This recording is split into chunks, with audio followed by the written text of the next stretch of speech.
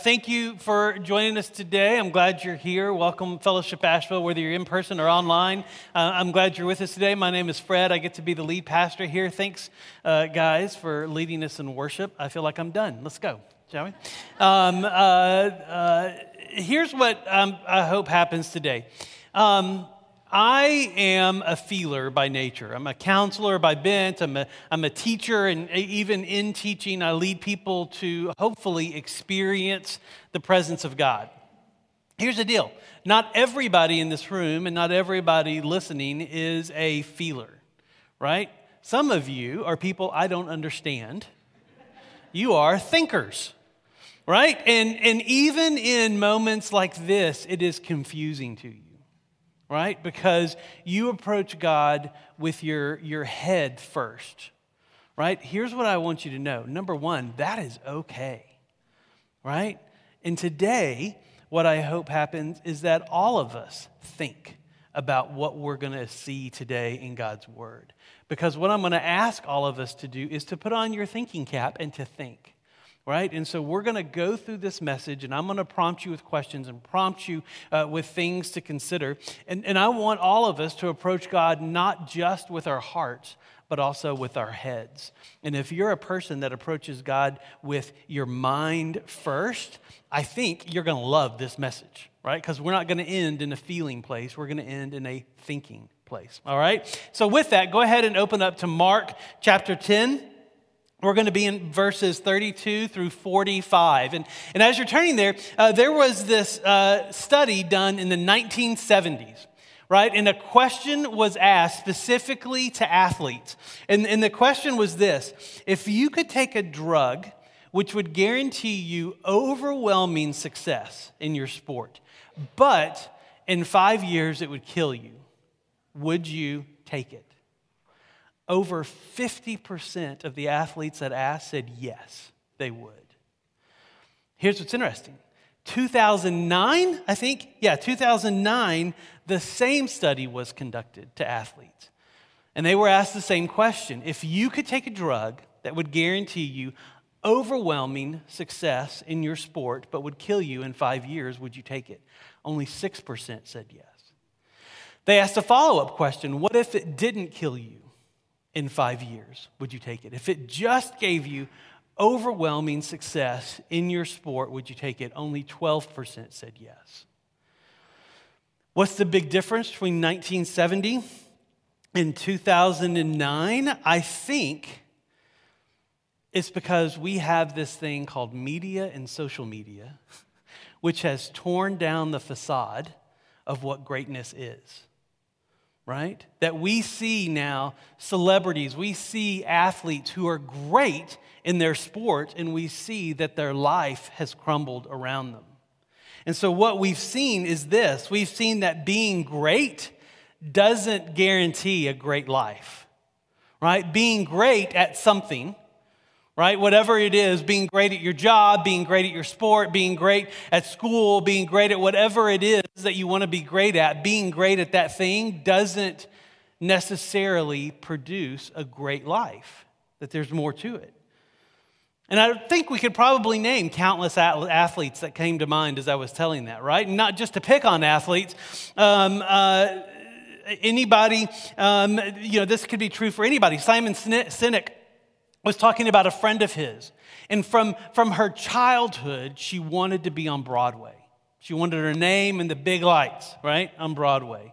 And for 25 years of her career, her first 25 years of her career, that's all she gave her life to, was doing everything she could to be on Broadway. And 25 years later, there she was on Broadway, right? And what's interesting is after that moment, after her name were in the big lights, after the curtain went down, what she was left with was disappointment and depression.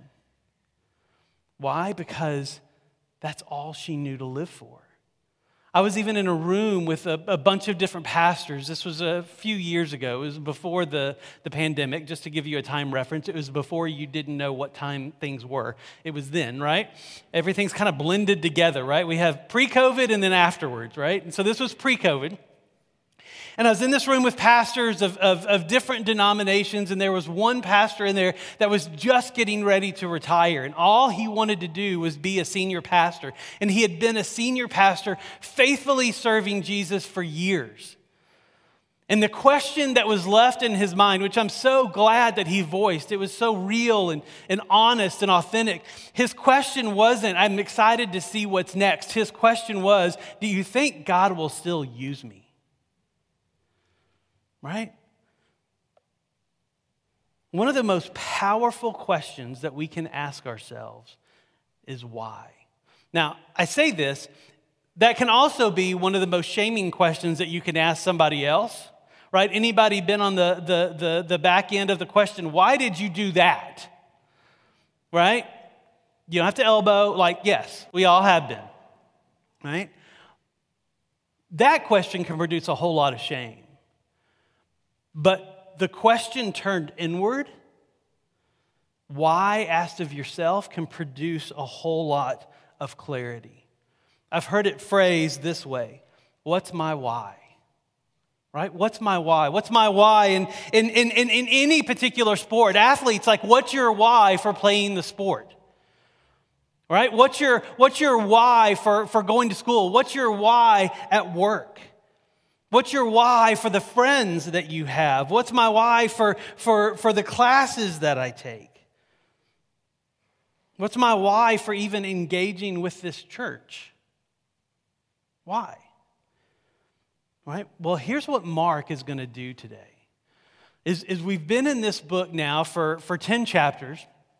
You know, we've told you about the three different sections. The first section was who is Jesus? And if you had to sum it up in a word, it'd be wow. You saw him do some incredible stuff. The second section is what if Jesus really is the Messiah? Right? And if you had to phrase it up in a word, that word would be right? Because he keeps challenging the disciples about what they think is the difference between the kingdom of God and the kingdom on earth, right? The kingdom of man. And he keeps showing them that the kingdom of God is the real kingdom. And this is the way things really work, not the way you think it works. And we're getting to the end of that section. Next week we'll finish it. But what Mark does here in this section of passage is he shows us Jesus' why. Why did he come to earth? Why did he give his life as a ransom for many? Why? And in that, as we go through that, what I hope that we will all do with our thinking caps on, what I hope that we will all do is consider what's my why in relation to Jesus' why. Let his why be the grid that your why goes through. Does that make sense? They taught me when I was a teacher, never ask that question because people just nod because they want to move on, right? So I hope it does. If not, go back and listen later. Maybe it will later, right?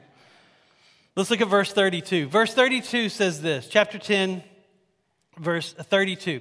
And they were on the road going up to Jerusalem. So this is Jesus and his disciples. And Jesus was walking ahead of them. And they were amazed, right? And those who followed were afraid. So he had all different kinds of stuff going on with people that were following Jesus. And taking the 12 again, he began to tell them what was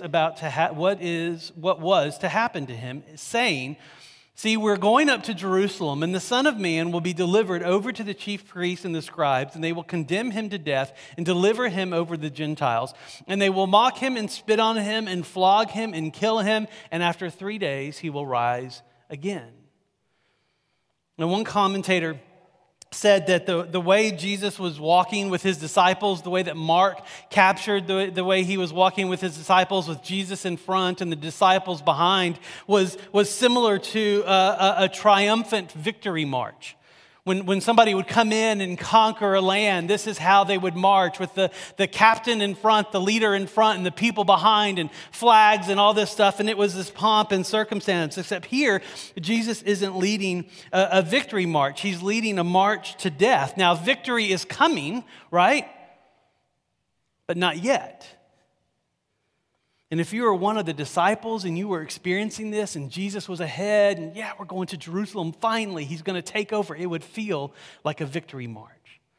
right? Like, this is my king, and he is about to kick Rome out, and we will finally have our rightful place again. Let's do this. And then Jesus starts talking about what? His death. That he will be handed over to the people that are causing all of this, the religious leaders and the scribes, and he will be killed. And he'll be killed on a Roman cross. And then he says, oh yeah, and 3 days later I will rise again. Right? They always seem to like check out by then, right? Whenever Jesus gets to that, it seems not to register. What's interesting is this is the third time that Jesus has laid out this plan clearly in the book of Mark, right? And every time he does, there's this odd reaction from the disciples. Remember the first time he did it? What did Peter do? He took him back and said, Jesus, I need to rebuke you for that. Right? Do you remember how that went over? As you would expect if you try and rebuke the Son of God, right? The next time he brought it up, all of a sudden the disciples start talking about who's the greatest, right? Who's the greatest disciples? Right? Well, here we're going to see a similar reaction to those two. Look at verse 35. And James and John, the sons of Zebedee, came up to him and said to him, Teacher, we want you to do for us whatever we ask of you. Right? Yeah, laugh. Like it's okay to see the irony and the conflict in what Jesus has just told them, and what Mark is saying was their very next words out of their mouth. And it's a bold question, isn't it? Parents, what would you do if your child came up to you and said, hey, I want you to do for me whatever I ask of you? Right? Kids, what would you do if your younger sibling came up and asked that question? I want you to do for me whatever I ask of you. Right? It is a bold question. But let me give you a little bit of background. And I will say, what I'm doing here in giving you this background is trying to help understand why this question made sense to them. I'm pulling a little bit from Scripture, but I'm also pulling from church tradition and what church tradition says about how people were related to who. Because in church tradition, James and John are also cousins of Jesus. Not just John the Baptist, but James and John are cousins of Jesus. Because church tradition says that their mother is Salome, or however you say her name. I'm not exactly sure, but she is Mary's sister, right? And actually in Matthew chapter 20, verse 20, it's not James and John that asked this question, it's their mother that asked this question of Jesus. And she's not asking for herself, she's asking for her kids. Doesn't that sound like a good mom? Right? Like, Jesus, honey, sit down, listen, I got a question for you. What are you going to do with them? Right? Because I need them to be in a place of power. I need them to be in a place of position. Right? And if James and John are Jesus' cousins, it's easier to see them asking this question, right? Because after all, Jesus is Jesus, and after all, they are family. And when your cousin is the Son of God, you ask things, right? Even though they may seem bold, and even though they may seem a little bit ironic and conflicting and maybe even silly to us, to them, somehow this made perfect sense to ask Jesus to do for them whatever they want. Right? But what we're going to see is that James and John are still concerned about who is going to be the greatest, but this time it's not based in performance like it was last time. This time it is based in position. And so here's a question that I want you to ask yourself as you try to figure out your why. Does your why, whatever area that you're thinking about, whatever area you want to apply this to, does your why seek greater position, title, or promotion? Right? Is that your why, is to get a bigger platform, to get a better title, to get a better office, to get one of those C-suite offices, to get one of the executive offices? Is that your why? Is that what's behind your why? Because it's what was behind theirs. Let's look and see verse 36. And he said to them, what do you want me to do for you? And they said to him, grant us to sit, one at your right and one at your left, in your glory.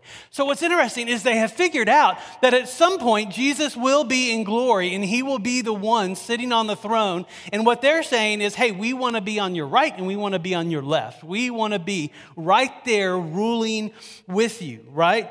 They want to share that throne with Jesus. And if I can let you in on some fun language stuff here, the only other time that Mark uses this phrase, one on his right and one on his left, does that sound familiar? Is when Jesus is crucified. It's the only other time that Mark uses this phrase. Not just in reference to what they wanted here, but in reference to what really happened, that there was two people, one on Jesus' left and one on Jesus' right. And I think what Mark is doing is he is making this connection for us. We want a throne, and Jesus offers us a cross. Right? We want to co-throne, and Jesus says co-crucifixion is the way to go. Right? Again, kingdom of God, kingdom of man. Kingdom of man wants title, wants position, wants platform. Kingdom of God wants something different. Right? We want the promotion. Jesus offers humiliation. We want a victory parade without even fighting the war yet. And Jesus offers a death march to win the war. You see, Jesus is going to do what he does best, and he's going to show these disciples and us through them the difference between the kingdom of God and the kingdom of man. Look at verse 38. Verse 38 says this, and he said to them, you do not know what you are asking. Are you able to drink the cup that I drink, or to be baptized with the baptism which I am baptized? And they said to him, yes, sir.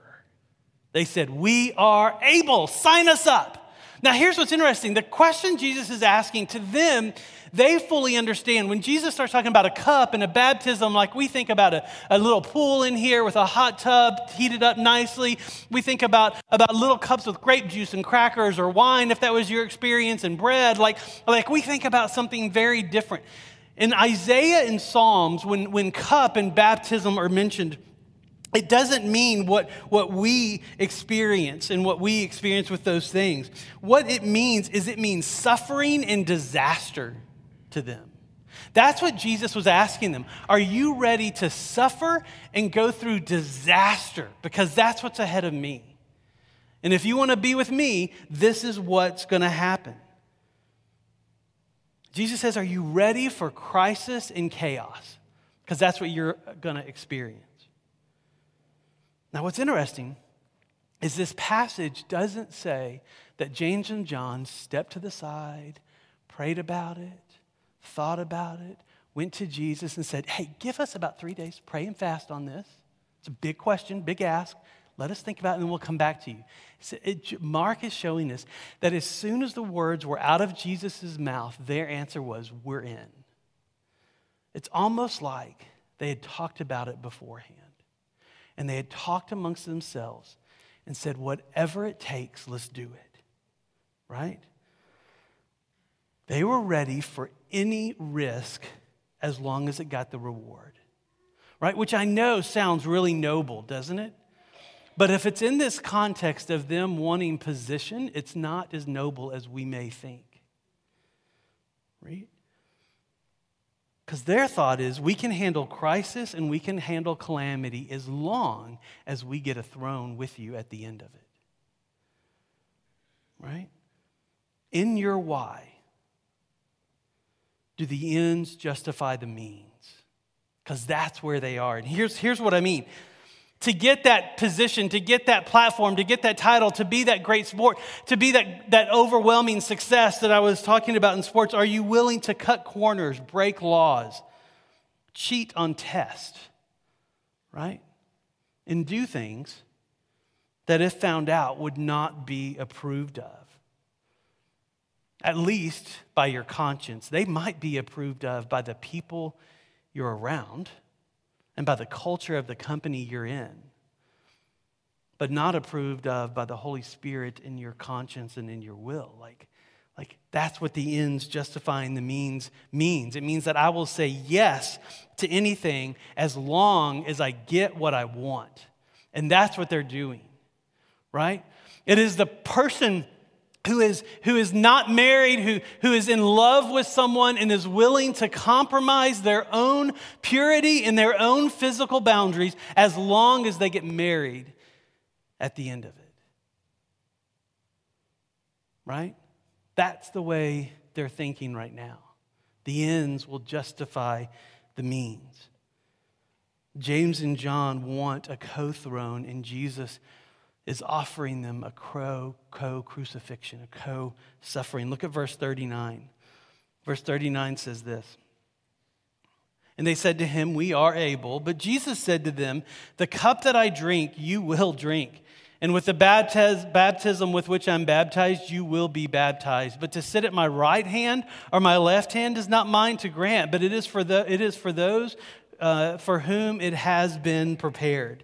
Interestingly, when you look at the 12 disciples that Jesus is talking to, John and James are the first and last disciples to die. Right? James, we see in Acts 12, chapter 2, he is the first of those 12 to be martyred for his faith. And then John actually lives a very long life, but at the end of his life, he is imprisoned on Patmos. And in Patmos, there were mines that prisoners had to work in. And so at an old age, he is working in these mines under the slave labor of that area, right? Under the slave labor of Rome. And so his life was full of crisis and disaster, but yet we also see that he served God faithfully through all of that.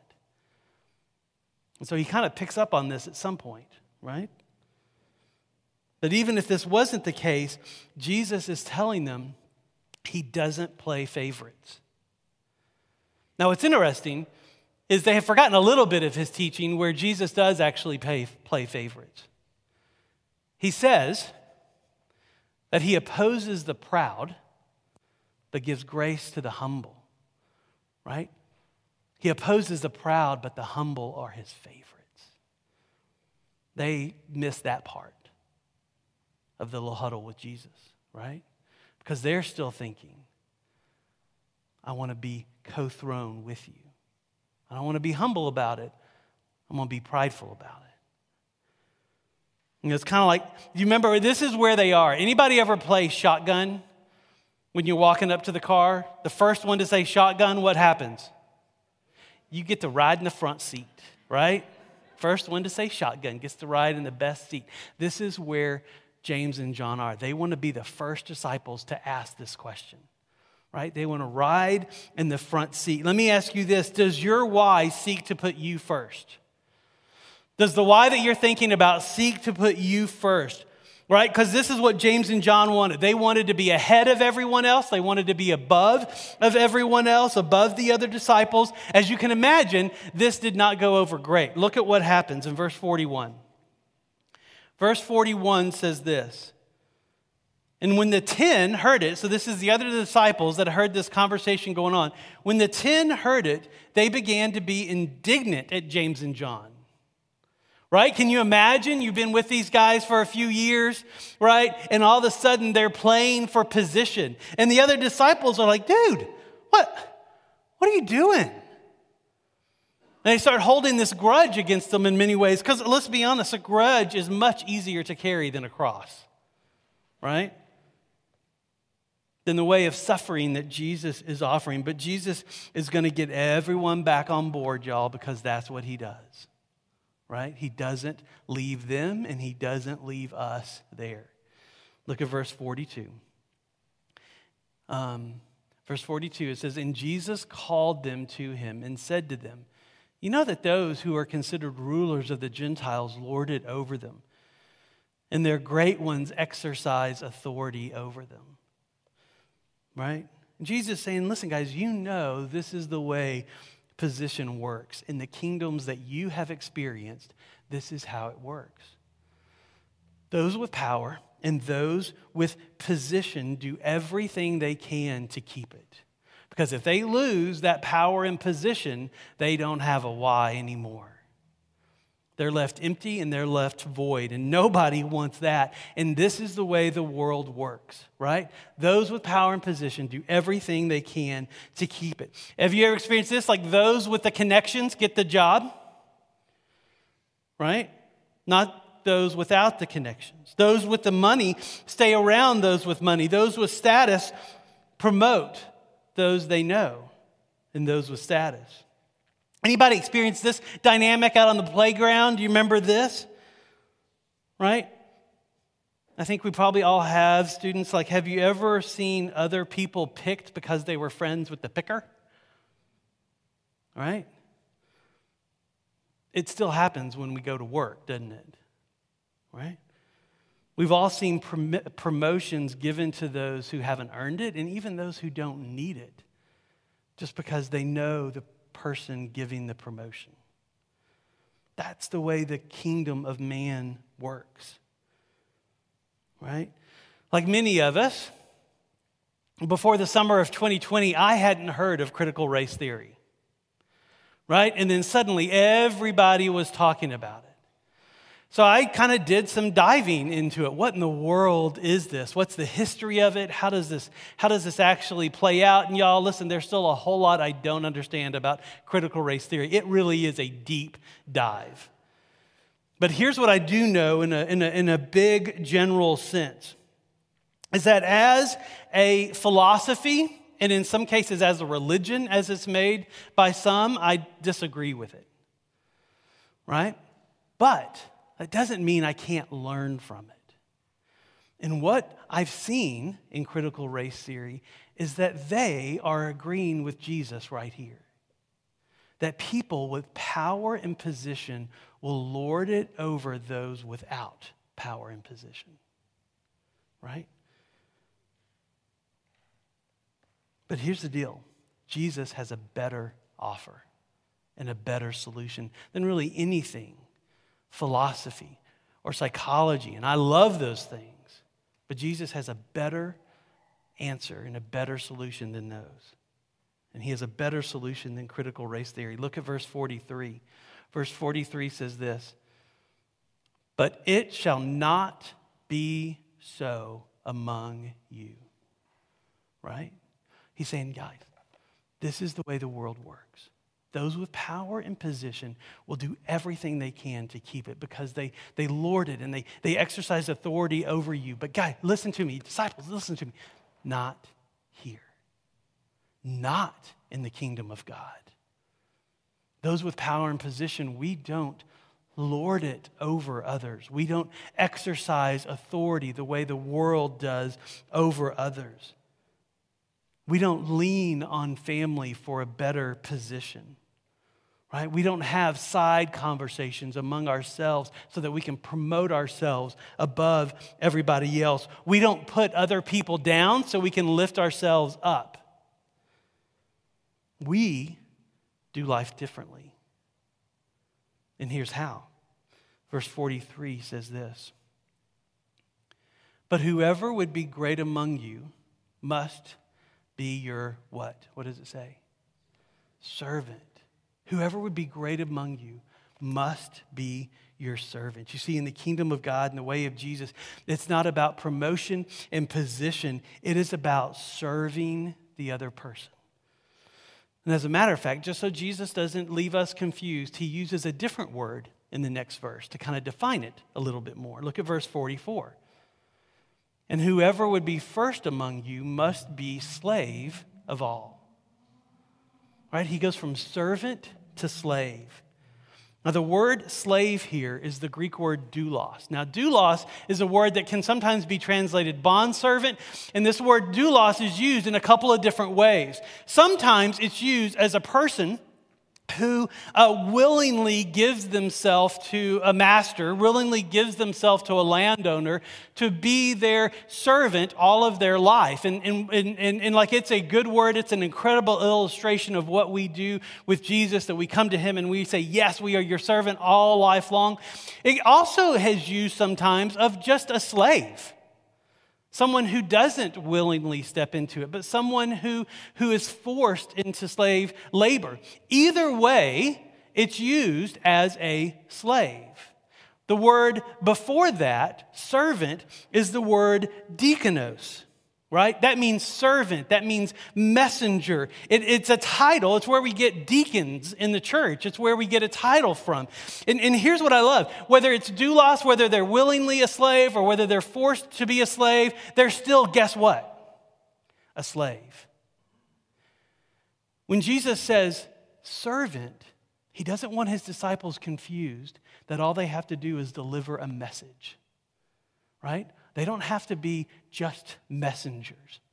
They don't have to be people that have a title to do what he's about to ask them to do, to live in the kingdom of God. No. It's deeper than that. You get to be a slave, right? Because there's something about a deacon that sounds good, doesn't it? I get to go to a meeting once a month. Because we all love meetings, right?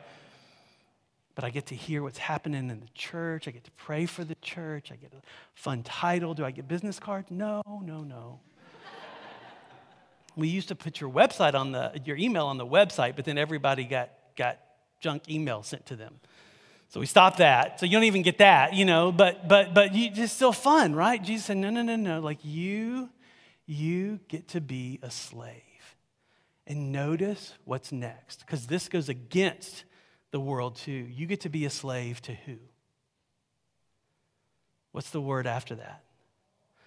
Say it again. All. You are a slave to all. Because here's what the world does. The world says, I don't mind serving rich people because I'm rich. Right? I don't mind doing this because I'm just like them. Right? Here's what's fun about this Greek word, all, is that it can be a tricky word, right? Because we like to do that, right? Like whether it's a group of people or sometimes it's a small group of people, it's a word that's used over 200 times in Scripture. And here's what it means. All really does mean all, right? Jesus wasn't being confusing when he said this, right? Because without serving all, it does keep power and position in play. Because the disciples could have easily thought, okay, so we're Jewish, so that means we serve who? Jewish people, right? Regardless of, from the very beginning in Genesis, the promise to Abraham was that you'd be a blessing to all nations. We will serve Jewish people, right? In our world, we're comfortable serving people who look like us, right? We're comfortable serving people with white skin because we have a lot of white skin in this place. You go to churches that don't, and they're comfortable serving people of their skin color, right? The educated serve the educated. What did Jesus say? Not so among you. You are a slave to all. And so 2 questions for you to consider. Does your why have you serving others? Does it have you serving others? Does it have you as a slave to others? And then the next question is, does your why push you outside of your normal crowd? Right? Because listen, this is what humans do. We gravitate toward people who are like us. That's part of our nature. What I'm saying is that does your why, whatever your why is, put you in a place with people that are outside of that normal crowd? Think about it. Does this kind of rub you the wrong way? It did me, and Jesus is going to show us the why behind this. And he's going to show the disciples their why. Look at verse 45. For even the Son of Man came not to be served, but to serve, and to give his life as a ransom for many. You see, Jesus didn't come to earth to have every king bow to him, right? He could have ruled all the lands of the earth. Satan even tempted him with that offer. That's how real it was. But Jesus knew his why. He knew that he came to serve and not be served, and to give his life as a ransom for many. And the greatest example of this is him dying on the cross. Innocent, yet dying the death of a convicted criminal. Right? Seeing Jesus give up his life under the umbrella of this why, so that you and I and the disciples could have life, could be ushered into this kingdom of God, this brand new way of thinking for these disciples, this way of thinking and living and believing that goes against everything that we see outside of the Word of God. Jesus came to do that. And when he says give his life as a ransom for many, it means this amount to be paid to free a prisoner. Like, he didn't post bail. He didn't just get them out of jail so they could see the judge later, right? He bought their freedom. He bought it. And when you say yes to Jesus, you are free from the power of sin, from the penalty of sin, and you get to have the life that he died for. You see, this is Jesus' why, and it's the why behind his plan, and it's the why that brings us life. And so let me ask you first, have you gone to Jesus to purchase your freedom? Right? Do you still keep trying to find freedom in other places? Freedom in promotion, freedom in a job title, freedom in more money, freedom in your own behavior, that if you can do enough good things and not enough bad things, then it'll tip the scale and God will love you. That's not the way this works. Not so among us. Among us, we have Jesus. And if that's not you, then today can be the day, and it's simple. It's saying yes to Jesus' offer of a relationship with God through him. It's saying yes to his ransom, right? Saying yes to his offer for the freedom from the power and the penalty of sin in your life. And for those who have done this, another question for you. Is your why connected to Jesus' why? Is your why connected to Jesus' why? Is it to serve, or is it to be served? Is it to show how Jesus gave his life as a ransom for all? Like, what is your why? And I'll just end with a few more questions, and then we'll pray and worship. In these, just think about these. How do you respond when given a task that's beneath you, right? Beneath your experience, beneath your pay grade? How do you respond? It may be an indication your why may be a little off, right? What does it mean to you? What does it mean to have a servant as Lord? That one who came to serve as your king. Question is, how do you define greatness? I think that's important in knowing your why. And then finally, what position in life are you attaining to? And this position appeals to you because. And so, church, hear me. If Jesus came to serve, to be a slave to all, can we? By his power, by the filling of his Holy Spirit, by the promise of his resurrection that happened in the promise of our resurrection one day, and knowing that we live in this in-between time where it is just difficult and hard, but can we? Can we be a slave to all? Because as we do, we become more like Jesus. Now here's what's interesting. We've got 4 Other Sunday coming up a couple of weeks. I know Matt laid on the guilt last week, so we're all good. But, Grady, could you do me a favor and put the slide up of Oakley? No, not that one. Good guess, though. The one that shows Oakley Elementary from the announcements. Give you just a minute. Here's why I want to show you this. If... that one. Yeah, that one right there. Okay. Can y'all see that? If the school property looked that clean, they wouldn't need us. Right? There's green grass, there's flowers, there's all the things. Guess what? It doesn't look like that. Look at it when you go out. They've got leaves this tall, like they need us to come do what they're not able to do. So let's go do that. And if you can't do that, we've got stuff here to serve our police officers and to serve our firemen that are catty corner from here. And so we do that because Jesus did. And that's just the start.